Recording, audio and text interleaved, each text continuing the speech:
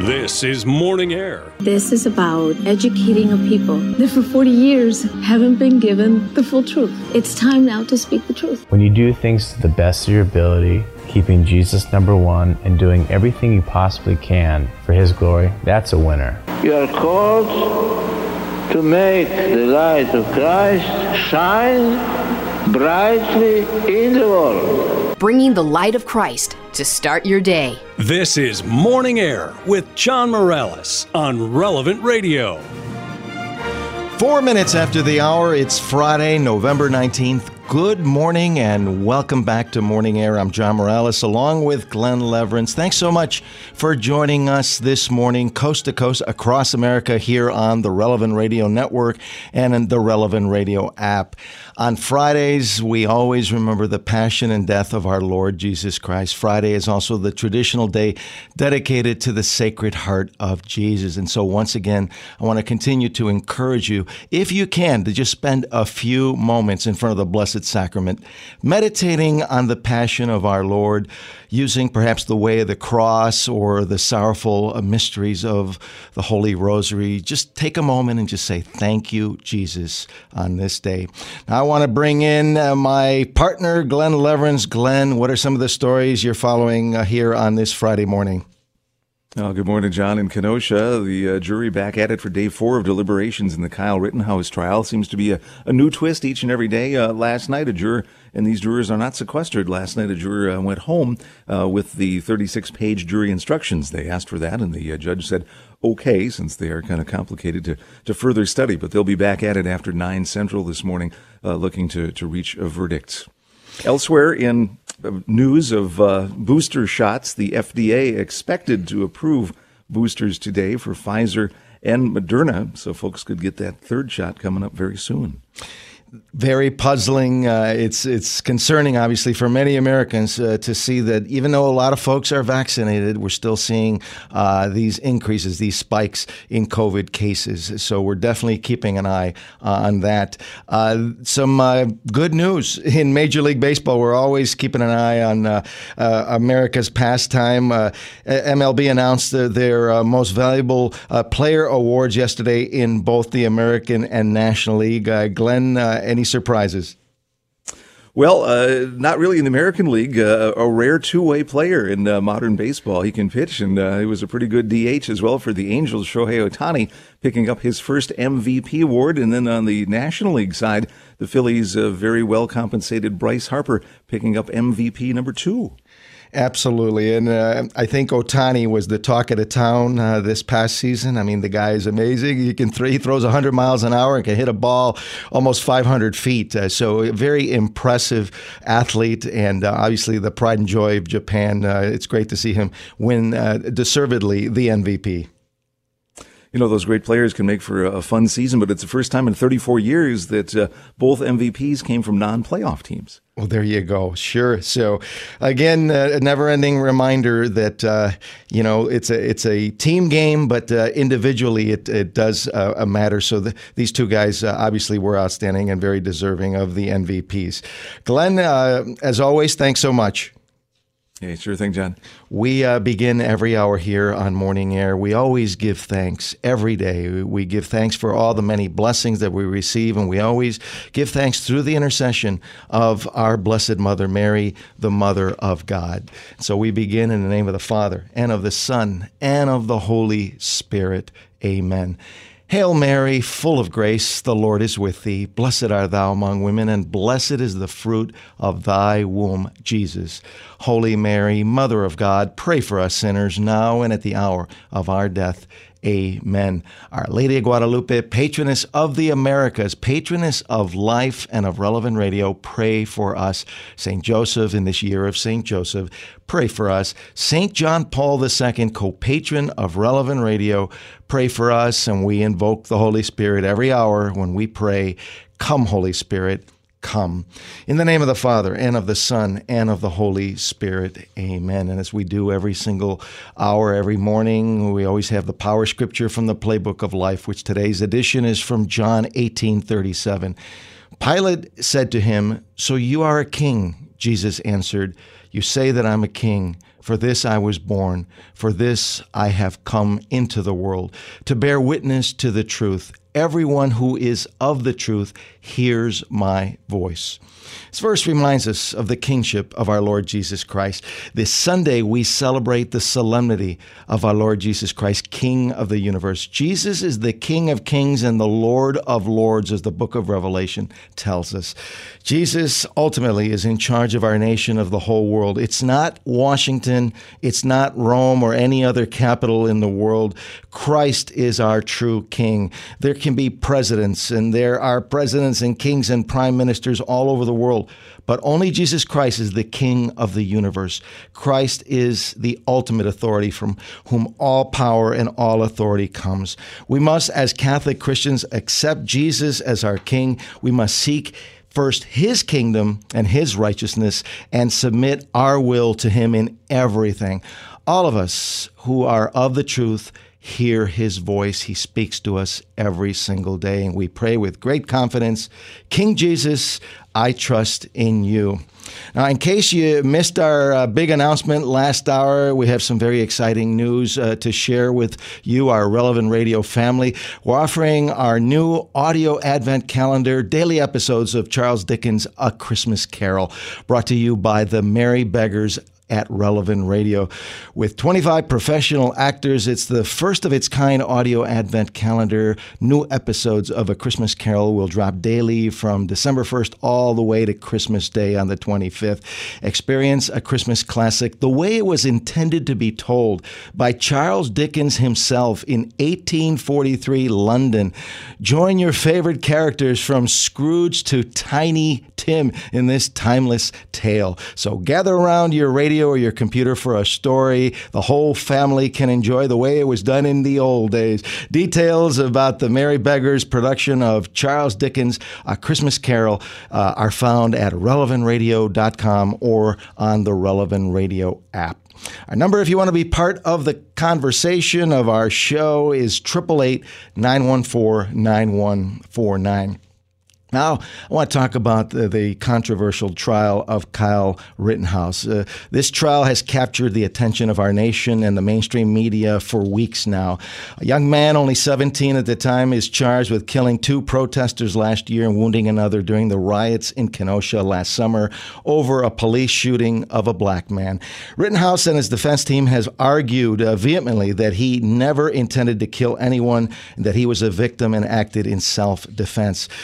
We're now here on day 4 after 3 days of jury deliberations. The jury still has not reached a verdict. Yesterday, the judge sent the jury of 7 women and 5 men home after nearly 24 hours of deliberating. And joining us now with much more on the Kyle Rittenhouse trial and the legality of self-defense as well as the morality of the case from a Catholic perspective is our regular contributor, Mary Hallan Fiorito. Mary is an attorney, public speaker, and commentator on issues involving Catholic Church teachings, administration, and religious freedom. She holds the position of the Cardinal Francis George Fellow at both the Ethics and Public Policy Center and the Nicola Center for Ethics and Culture at the University of Notre Dame.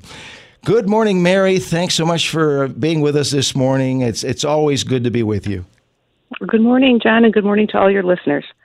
Mary, first of all, as an attorney, can you give us your take and give us an overview on this highly controversial Rittenhouse trial that's really captured the attention of so many people all across our country, and it's obviously been receiving incredible media attention? Well, the case all started in Kenosha, Wisconsin, as you've mentioned, which is sort of a small city, somewhere between Chicago and Milwaukee. It's considered a very lovely, quaint town and isn't necessarily known for violence. So it starts in a rather unusual way in that it's in Kenosha, Wisconsin. A lot of people like to liken it to Mayberry in some ways, but it's a lovely little town and it's, not known for anything like this. So that's sort of the first striking aspect of it.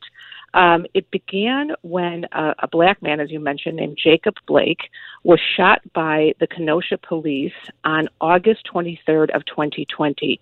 The police had numerous warrants for his arrest, for sexual assault and for domestic abuse, and he refused to cooperate with police when they attempted to arrest him on those warrants.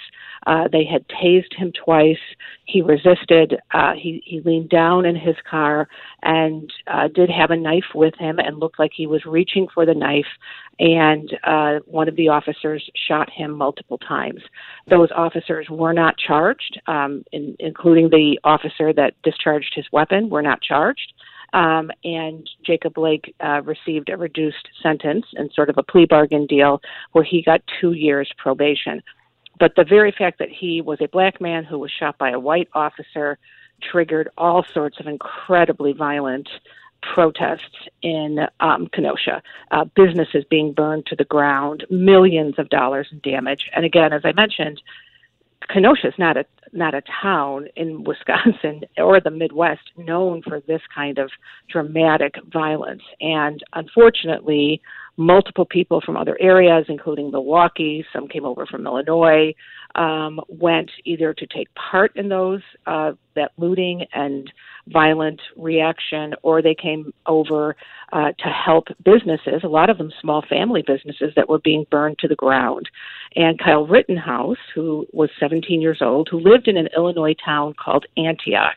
And Antioch is about 10 miles or so from the Wisconsin border. So national shows like The View and other national news outlets keep mentioning this thing that he crossed state lines with a gun. I mean, well, first of all, you can barely walk out your door in some parts of Illinois and not be in Wisconsin. It's not at all unusual for people to go back and forth between Wisconsin and the Illinois border if you live that far north. In fact, it's not at all unusual for people to live in a town like Kenosha but work in Illinois because the property taxes are so much lower on the Wisconsin side.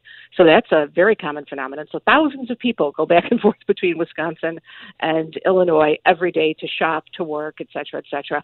Kyle Rittenhouse's parents are divorced. His father happens to live in Kenosha. His mother lived in Antioch. And he didn't bring a weapon across state lines. The weapon had been purchased by a friend of his in Wisconsin and was being stored at his friend's stepfather's house. So he didn't have a weapon with him when he crossed over the state lines to go and take part in what he believed was defending local businesses in the small town where his dad lived. And he worked not far away. He worked in Pleasant Prairie, Wisconsin as a lifeguard. Kyle Rittenhouse did.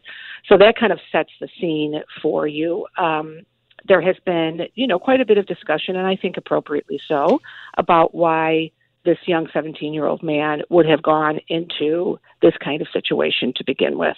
But he really saw himself, from what his defense lawyers say, as someone who liked to serve the community. He was a junior police officer with the local police department. He was a lifeguard. He had some basic medical training, and he felt he was going there to either help the community, help local businesses defend themselves, because the thousands, not even thousands, millions of dollars in damage and looting and dumpsters being set on fire and businesses being set on fire, the police couldn't keep up with everything, and nor could the fire department. So it really fell on citizens to either defend their own property or have other citizens help them defend that property. Was it appropriate for him to go as a 17-year-old boy? I don't think I would have let my children go, but I wasn't that close to the situation either. I didn't have friends whose businesses were being destroyed. So I can see both sides of the argument in that regard. Well, it's somewhat surprising that here we are. This is day 4 after 3 days of jury deliberations, looking at this case intensely, that there is still not a verdict. The people of Kenosha are extremely concerned with threats of violence. There's been arrests outside the courtroom. What is your thoughts on the fact that it's taking this long? Well, this is worrisome, I think, for the defense, in my opinion, because I think the longer that jury is out, the more likely it is that Kyle Rittenhouse is going to be charged with something. And you mentioned the protests outside the courthouse. The jury is not sequestered. They are being taken back and forth every day in a bus that has curtains over the windows so that they cannot see the protesters and the protesters cannot see them. But it's very hard if a jury is not sequestered. It's very difficult, John, to keep them completely isolated from what's going on in the community. The 12 people on the jury are all from Kenosha. They certainly know what happened last time. There's tremendous fear in the community.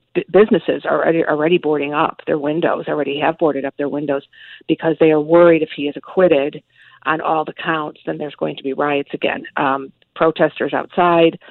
There was an MSNBC reporter who followed the jury bus in a car yesterday, and the judge has now banned MSNBC from even being in the courtroom. So there does seem to be agitator groups who are quite well invested in terms of people power there outside the court in making sure that there will be a huge public reaction. And it's almost like a nonverbal threat to the jury. If you acquit this man, Kenosha is going to pay again. And as I mentioned, there was already so much loss of business and, of life and everything else during the first round of the Jacob Blake riots. I saw one interview with a business owner saying Kenosha cannot go through this again. We are not a big city that can absorb these kinds of financial losses and business losses and, people being unable simply to go to the store. You're locked in your house because it's so dangerous you can't go out. So that had to have affected the jury in some way, even though I know the judge, Judge Bruce Schroeder, who is the presiding judge in this case, has been quite adamant with them not to read anything, not to speak to anyone. But yet they're not sequestered. So, it's not like it could happen intentionally, but unintentionally. Somebody could say, oh, gosh, did you see those huge crowds already outside the courthouse? And jurors could be, afraid for their own safety as well. So this case is a real tinderbox. I do think the longer the jury stays out, they are very carefully deliberating all of this evidence. But the defense attorney has already asked for mistrial because of the way evidence has been presented by the prosecutor.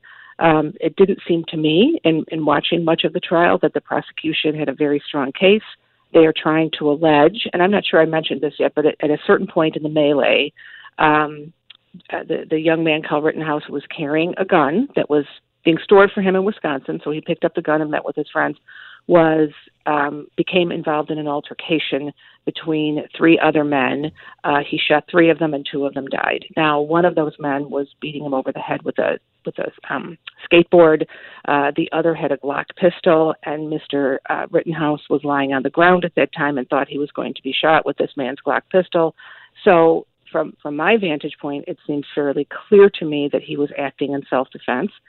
But the prosecution has said, no, you can't claim self-defense if you were the one that put yourself into the melee to begin with. So the very fact that he went there and inserted himself into the situation, the prosecution argues, negates his right to self-defense, which I just don't see as being either legally or morally appropriate. There's a lot of different questions about self-defense. Did he know his attackers? Did he know how dangerous these people were that tried to kill him? The videos and the testimony from Kyle are pretty evident that he was afraid for his life. But from a Catholic perspective, based on Catholic teaching, do we have the right to defend ourselves if our lives are in danger? What does the church say? Perhaps maybe the fifth commandment can give us some perspective. Right. Well, you of course you have a right to defend yourself, but you also have the right to defend others. So if you are in your house and someone is breaking in and is attempting to shoot your wife, you can shoot that person who is attempting to kill your wife. So defense of self and others is an absolutely recognized moral principle in Catholic theology. There's often debates about the death penalty, which of course the church teaches now, and St. John Paul II beautifully lays this out in Evangelium Vitae, that the right to self-defense and defense of others still exists. And that exists not only for individuals, but also for governments and states and countries.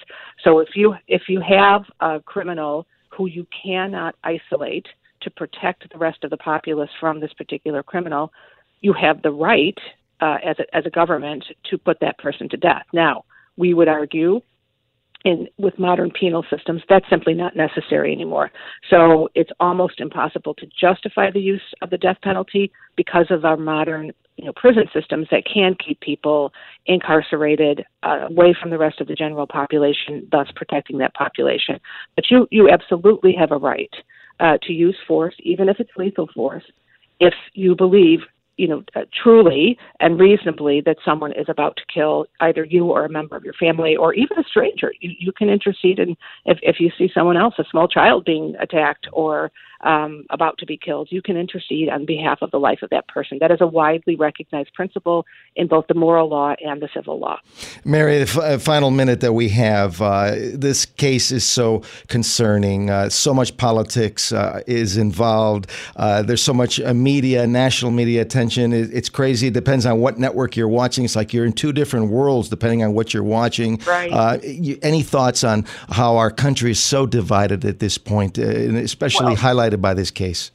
Yeah, well, it certainly didn't help that then Vice President and now Vice President Biden called Kyle Rittenhouse a white supremacist. And I do hope that if he is acquitted, that the president will release a statement correcting the narrative. As you say, it depends on what you're watching. You're looking at almost two completely different cases. But the media narrative has really, I think, harmed the ability of the defense to defend Mr. Rittenhouse, who, again, it seems clear to me, was really afraid for his life, was engaging in self-defense. Whether or not it was, prudent to put himself in that situation in the first place, that's a completely different conversation. But in the moments when he fired his gun, it seemed to me he was in fear of his life. And it's strange that it has this racial tinge to it because Mr. Rittenhouse is white and all three of the men he shot were white. A couple of them had criminal records, but nonetheless, they were not in prison when they were there engaging in the protest. But this is all seen because it came out of that shooting of Jacob Blake as having racial overtones. And again, the president's calling Mr. Rittenhouse a white supremacist has added another layer of tension over that. So I would just ask your listeners, if you have one prayer to spare today, say it for the people in the community of Kenosha because they do not deserve to go through this again. Absolutely. We will definitely be praying for the good people of Kenosha, Wisconsin. Mary, as always, so much appreciate your clear legal perspective as well as your Catholic and moral perspective. Thanks so much for being with us. It was my pleasure. Have a wonderful weekend. You too, and happy Thanksgiving to you in anticipation. Mary Hallan Fiorito, you can find her on Twitter at Mary Fiorito. We need to take a short break. When Morning Air continues, we'll be joined by Dr. Jim Schroeder to discuss the importance of communication. The question for today, how effective and empathetic is your communication? Stay with us. There's much more to come here on Morning Air after this.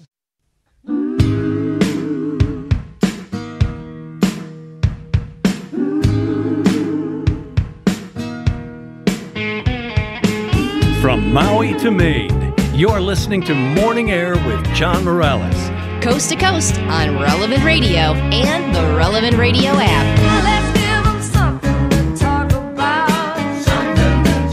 Let's give them something. 30 minutes after the hour, welcome back to Morning Air. I'm John Morales. Great to be with you this morning. Thanks so much for joining us. Our number, if you want to be part of the show, 888-914-9149. That's 888-914-9149. Today, we're continuing our series of life lessons learned by a carless commuter. In this series with Dr. Jim Schroeder, we've been talking about topics about the pursuit of health, about harmony, happiness, and heaven through stories shared and lessons learned based on his most recent book, Confessions of a Carless Commuter, What 40,000 Plus Motorless Miles Taught Me About Life. Now joining us is pediatric psychologist psychologist, Dr. Jim Schroeder, to talk about life lesson number 5, communication. The key question this morning is, how effective and empathetic is your communication? Dr. Schroeder is a married father of 8 children. He's also an endurance athlete, vice president of the Department of Psychology and Wellness at Easter Seals Rehabilitation Center in Evansville, Indiana. Good morning, Dr. Schroeder. Thanks once again for being with us. Good to be with you again. Yeah, great morning. I love the topic. I think it's very, very relevant. Communication. Can you talk about some keys? I know you have 4 keys that you want to share with us about more effective communication. Yeah, so regardless if you're more introverted, extroverted, whatever your personality is, there actually are these keys to effective communication that we're going to talk about this morning. The first key is really focus on saying what you mean. Now, it's, if you minimize or exaggerate things for storytelling, that's one thing. But when things are important, minimizing or exaggerating is really awful for relationships. So one of the biggest keys is to be very clear about what you mean in any given situation for communication. The second is that to always understand that each of us owns our emotions, and no matter what's occurred, nobody else is responsible for them. So, we may have had difficult things come to us, or people may have done things that really frustrate or disappoint us. But at the end of the day, with good communication, we have to own our emotions. And so in our world, we talk about the difference between an I statement. An I statement is something like, I feel frustrated because, and whatever the reason is, versus a you statement is something like, well, you make me sick, or you make me whatever, or you are, which is obviously not really effective. So if we're really going to have communication around issues that are important, we have to have I statements as being the central focus, not you statements. The third is, this is hard for us, always work to focus your criticism on a particular situation and not on a person as a whole. So it's normal, especially when you're together with somebody for a long time or you've worked with them for a long time. We all see trends and patterns in other people. But if you start your communication with something like, let's say, for example, you feel like your spouse is a slob, and you start your communication with a critical statement about them as a person, not about the situation, which may evolve, but cleaning up the kitchen, it's going to be ineffective. It's going to get defensive, and it's not going to work out. And so the fourth one is always strive to be transparent and honest. So if you make a mistake, own up to it. If something works out, though, acknowledge that too. You don't have to be, it's not good to be falsely modest about things that work out. And so as we start this morning, really, those are the 4 key hallmark communication things we should strive, no matter what your personality is. They make a lot of sense, and I can't help but think of a simple situation like being in the kitchen and saying, honey, I love you, but you really got to work on getting this kitchen a little bit cleaner. So you're not attacking the person, you're attacking the sink. Yeah, somebody's right. The sink is able to take it better than the person.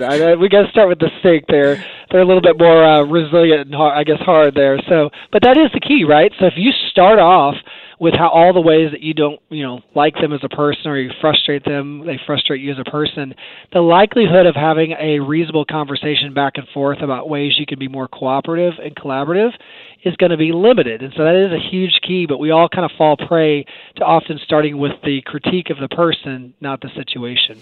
And Dr. Schroeder, your last key about being transparent and honest, I think people can sense, especially in in-person communication, they can look you in the eye, they can tell when you're not being honest, when you're not being transparent, when you're holding something back, when you're looking away and you're not truly communicating that sincere honesty. Absolutely. Even from the youngest of age, kids actually even are very good at reading their parents and knowing when their parents are really saying something that's truthful versus something that's not quite truthful or actually just all outright deceitful. And so we have this kind of intuitive built-in sense about us that really can kind of read people more than, we really feel comfortable with sometimes. And so one of the golden keys to good communication is just transparency. And what I make it clear with people is transparency doesn't mean you have to spill every detail about situations. Privacy is definitely important in a lot of ways.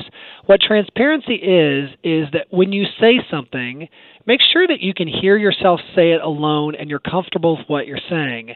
And that it's, again, doesn't have to have every detail, but it's true and you believe it's true. Because if you don't, I can guarantee you the people around you are really going to kind of question you on that.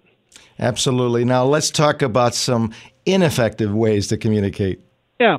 So John Gottman years ago, who's kind of a well-known marriage researcher, said that there's really what he calls the 4 horsemen. And we go into the book, we go into much more detail about all the stuff we're talking today. But the 4 horsemen are these. And they are stonewalling. So stonewalling is the idea whether you psychologically shut down a conversation or whether you just physically walk out of the room. It's different than saying, hey, you know what, maybe we'll take a break or I want to come back to this. But stonewalling is just literally shutting down a conversation in whatever way you can.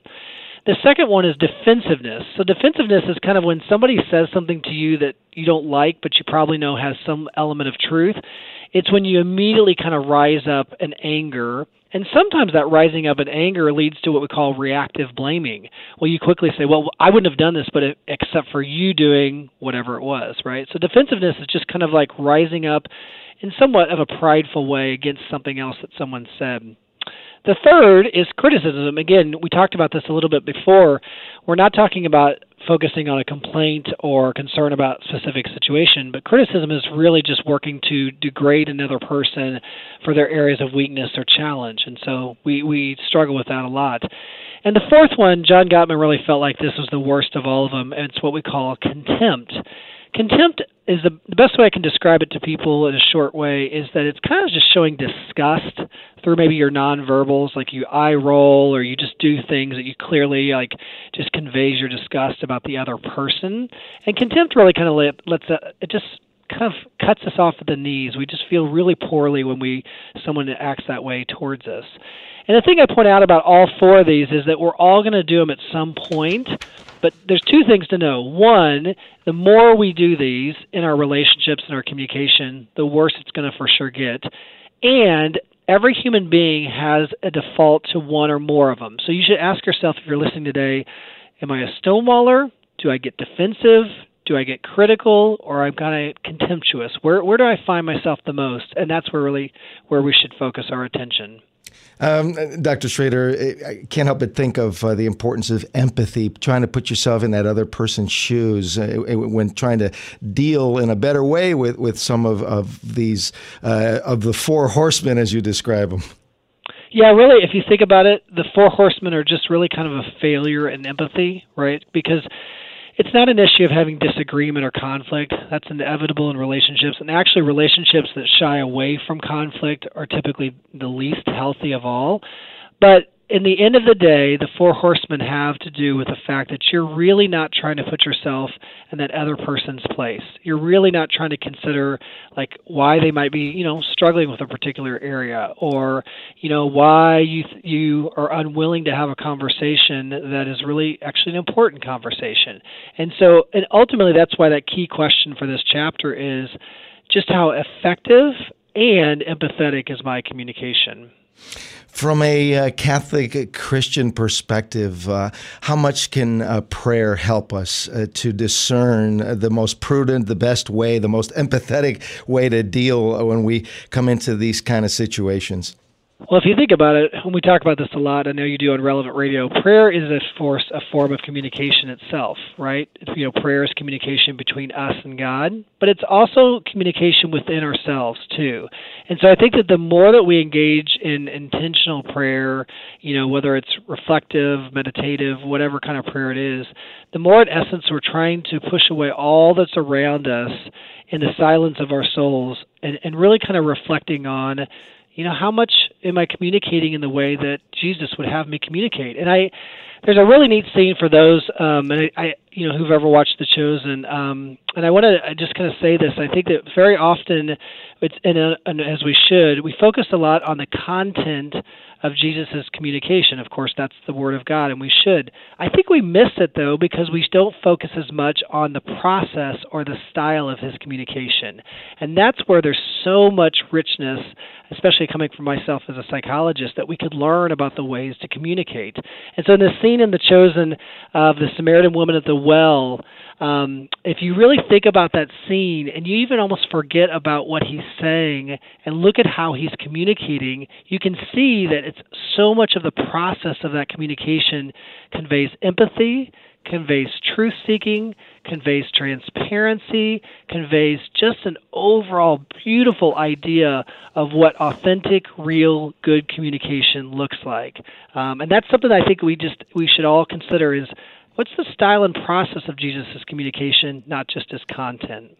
Great point, and I think we can learn a lot from the Master, from our Lord Jesus Christ, who asked a lot of good questions to get to the bottom of a situation. So, and also, I just want to add a final thought. We can't forget the Holy Spirit. Oftentimes, in difficult situations, the Holy Spirit will actually help us with the right words, the right comforting words, the empathetic words that we need to deal with a tough situation.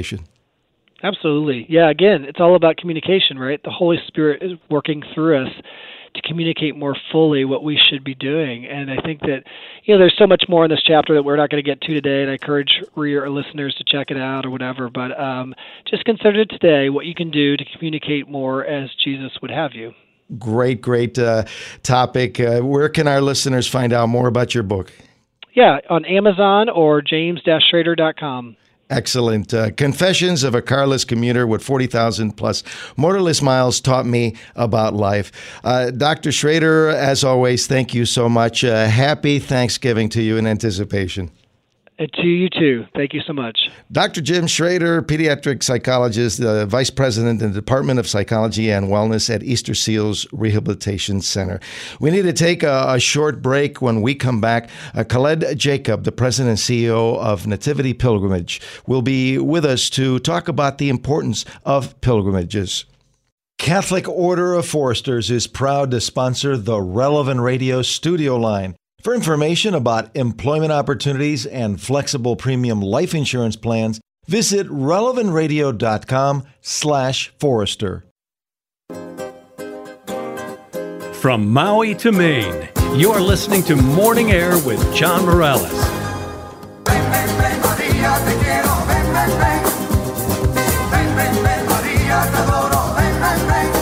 46 minutes after the hour. Welcome back to Morning Air. I'm John Morales, along with Glenn Leverance. Good to be with you this morning.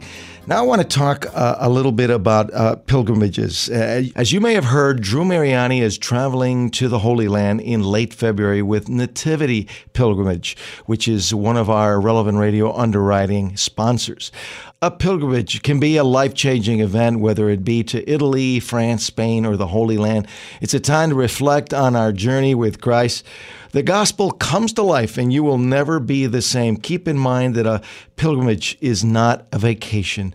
I've been blessed to go on pilgrimages to Rome, to Lourdes, and to Fatima, but the Holy Land is still on my bucket list of things to do.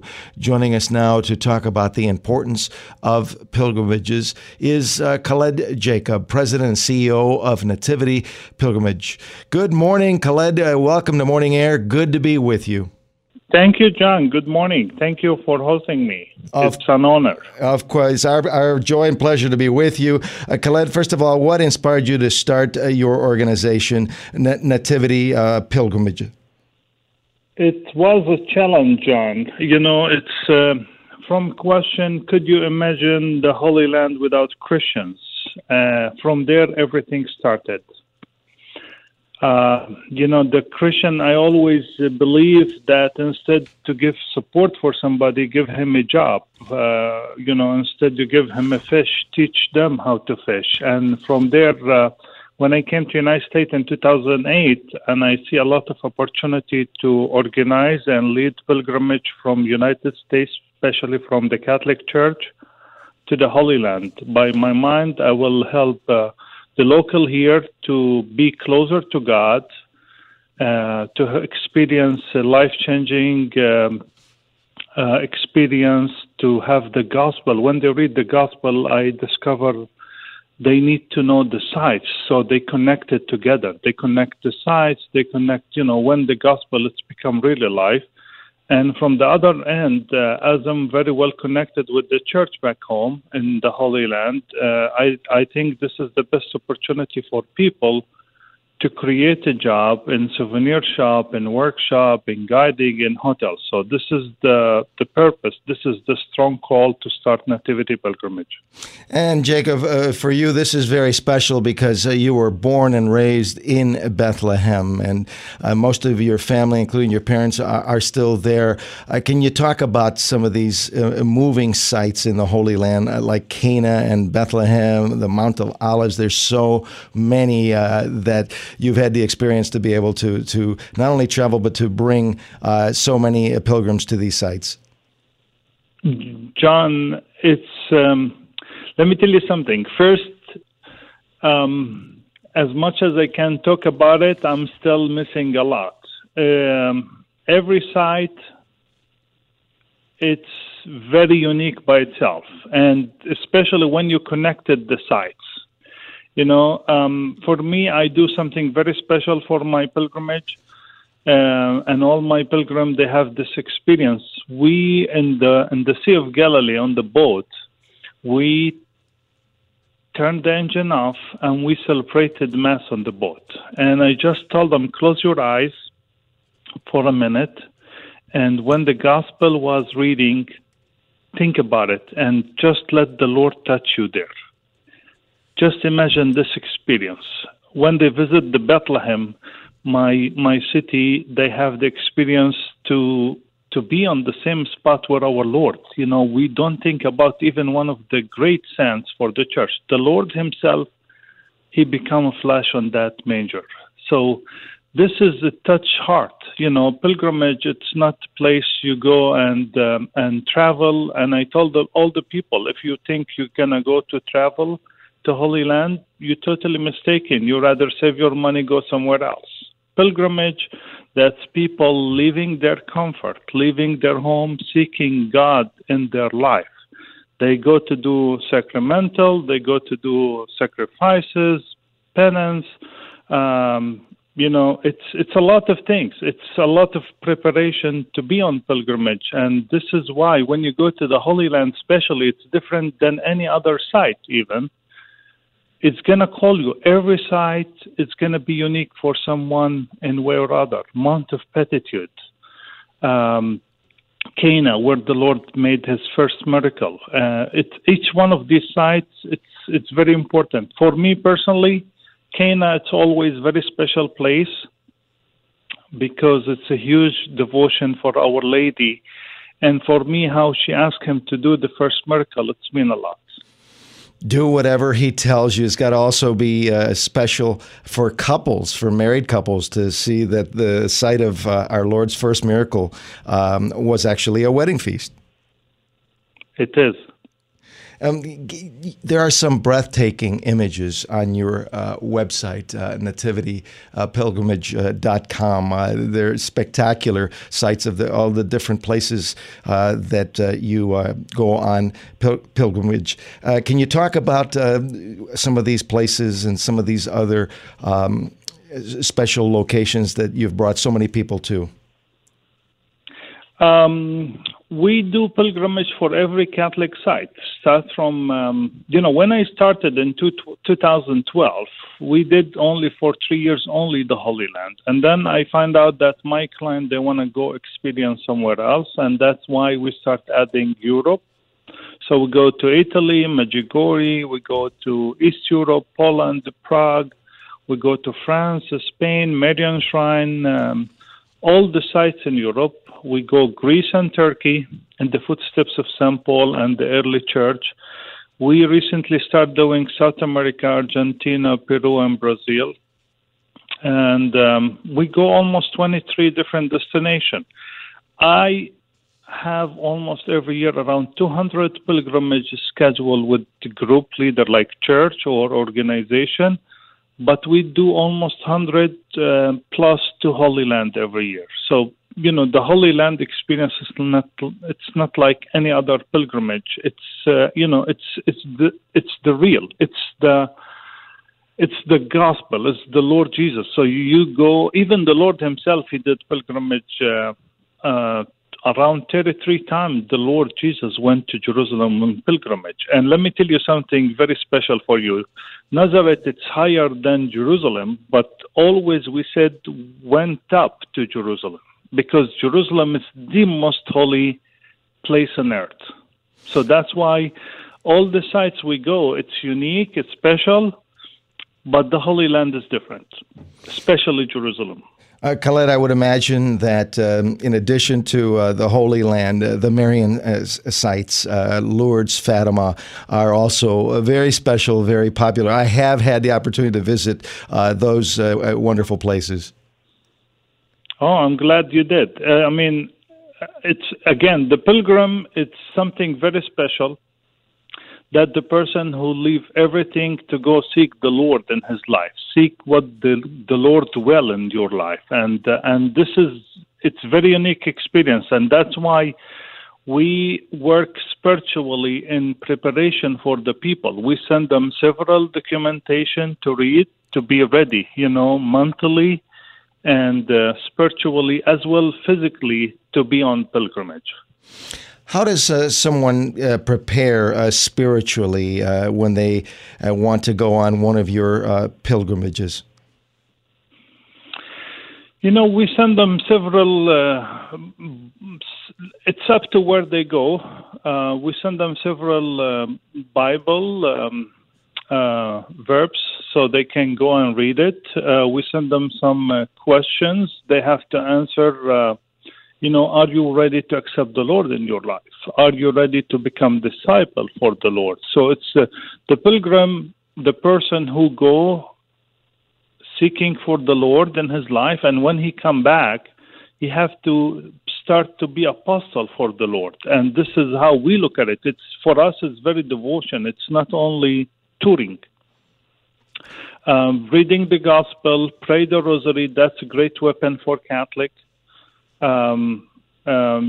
It's be in confession, read about the site, about the miracle happen on the site. When they go to Fatima, they have to read a little bit about Our Lady of Fatima. When they go to Lourdes, the same story. So there's a lot of preparation we send to the people to be ready and in this challenge and life-changing. Of course, for more information, our listeners can go to relevantradio.com/Holy Land. Khaled, thank you so much for being with us. So much appreciate your insights. This is not just a business. It truly is an apostolate of evangelization for you. Thank you so much. Thank you, John. Wish you all the best and good luck. Many blessings to you. Khaled Jacoub, the President and CEO of Nativity Pilgrimage. It's now time for another episode of Glenn Story Corner.